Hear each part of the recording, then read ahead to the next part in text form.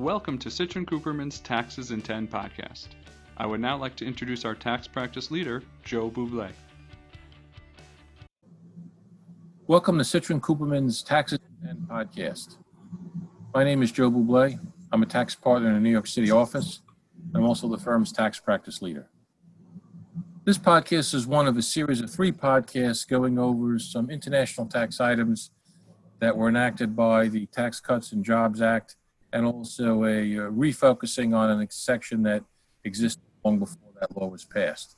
So for today, we're going to talk about the GILTI provisions, and to do that, we have Paul Daly, who is a tax partner that specializes in international tax in our New York City office. Paul, welcome. Thank you, Joe. Pleasure to be here. Thanks. We're glad to have you here. So, Paul, this podcast will talk, as I said, about GILTI. That stands for Global Intangible Low Taxed Income. Can you really tell us what that means and what it's intended for, and if it only applies to intellectual property? Thank you, Joe. That is really a misnomer. When you look at GILTI, many people feel it's just intangible income that's taxed in a tax haven country. It's clearly not what it applies to. In fact, it applies to all types of income over what's called a routine return. And routine return is really 10% of your tangible property placed in service. Anything other than that, over that, including consulting income, would be considered GILTI income and subject to tax. And it doesn't have to be in a tax haven. It could be in any country. Okay, so what was the purpose of the GILTI provisions, and what is now the result that people are dealing with? Well, if I can, the first thing, the result is really tantamount to worldwide taxation. I could have someone doing consulting income abroad, which otherwise would be totally appropriate, and still be considered subject to GILTI income. I think the whole driver for GILTI was really a result of the transition tax and the new territorial tax regime that really on parity that foreign corporations are not going to have, U.S. corporations are not going to have an advantage or a disadvantage by operating abroad. So now with this GILTI provision, you're basically in most situations, a U.S. shareholder is going to be considered subject to tax on income of a foreign corporation that before this provision may not have been taxed until distributed. Okay, so then what sort of things trigger when the GILTI applies? That's great. The first thing you have to have is what's called a controlled foreign corporation and a U.S. shareholder. Now, the definition of a controlled foreign corporation has been around for quite some time, but it's really where you have a foreign corporation that is owned by U.S. shareholders, 10% shareholders, more than 50%. Now, this determination is now by vote and or value, either one. Once you have this foreign corporation, this controlled foreign corporation, GILTI could then apply. Okay. And so can you just briefly walk us through the mechanics of how it actually works?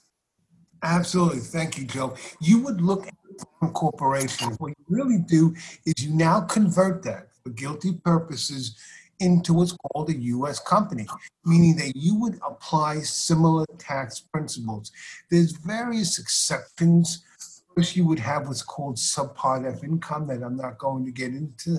But if you have subpart F income, GILTI doesn't apply. But without that, GILTI would apply. And effectively, you apply a taxable income analysis to the foreign corporation, determine what their taxable income would be if they were a U.S. corporation. You then take that over what's called their qualifying business asset base, which again is 10% of their assets placed in service. That number would then be subject to GILTI tax. There is exceptions for interest expense, but basically what we find is really a taxable income computation for the foreign corporation. Okay. And is there any planning that somebody can do to mitigate the effects of this provision? Absolutely, and that's where we come into play, meaning that right now, if you have an ordinary shareholder, an individual, guilty could be taxed at 37% ordinary income. There are ways around it. One way is the Section 962 election that I'm going to talk about briefly. I'm going to talk about in detail very soon. There's also other opportunities. One opportunity is called check the box planning.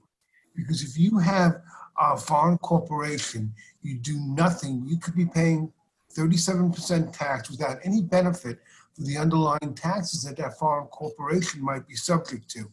Check the box planning is effective in that what it does, no deferral, you pick it up. It's no longer a controlled foreign corporation. It's nothing more than a division. It's not a controlled foreign corporation. But the benefit of that, Joe, is that you also get whatever taxes have been paid in the foreign country, you get a credit. So you really have one level of taxation at the higher rate, whether it's the United States or the foreign company. But by check the box planning, you do at least get credit for the taxes, foreign taxes paid by the foreign corporation in their jurisdiction. Okay, Paul, great, thanks. And as you said, you referred to the 962 election. That will be the subject of another podcast we're going to release shortly. As well, we're also going to do one on FDII, as I said earlier. So that will conclude today's podcast. Paul, thank you again for coming in and talking on this one. And I know you'll be on the other two, so we appreciate that. And everyone out there, hope everyone and your families are doing well. Stay safe and carry on. Thank you. Joe, thank you. Thank you, everyone.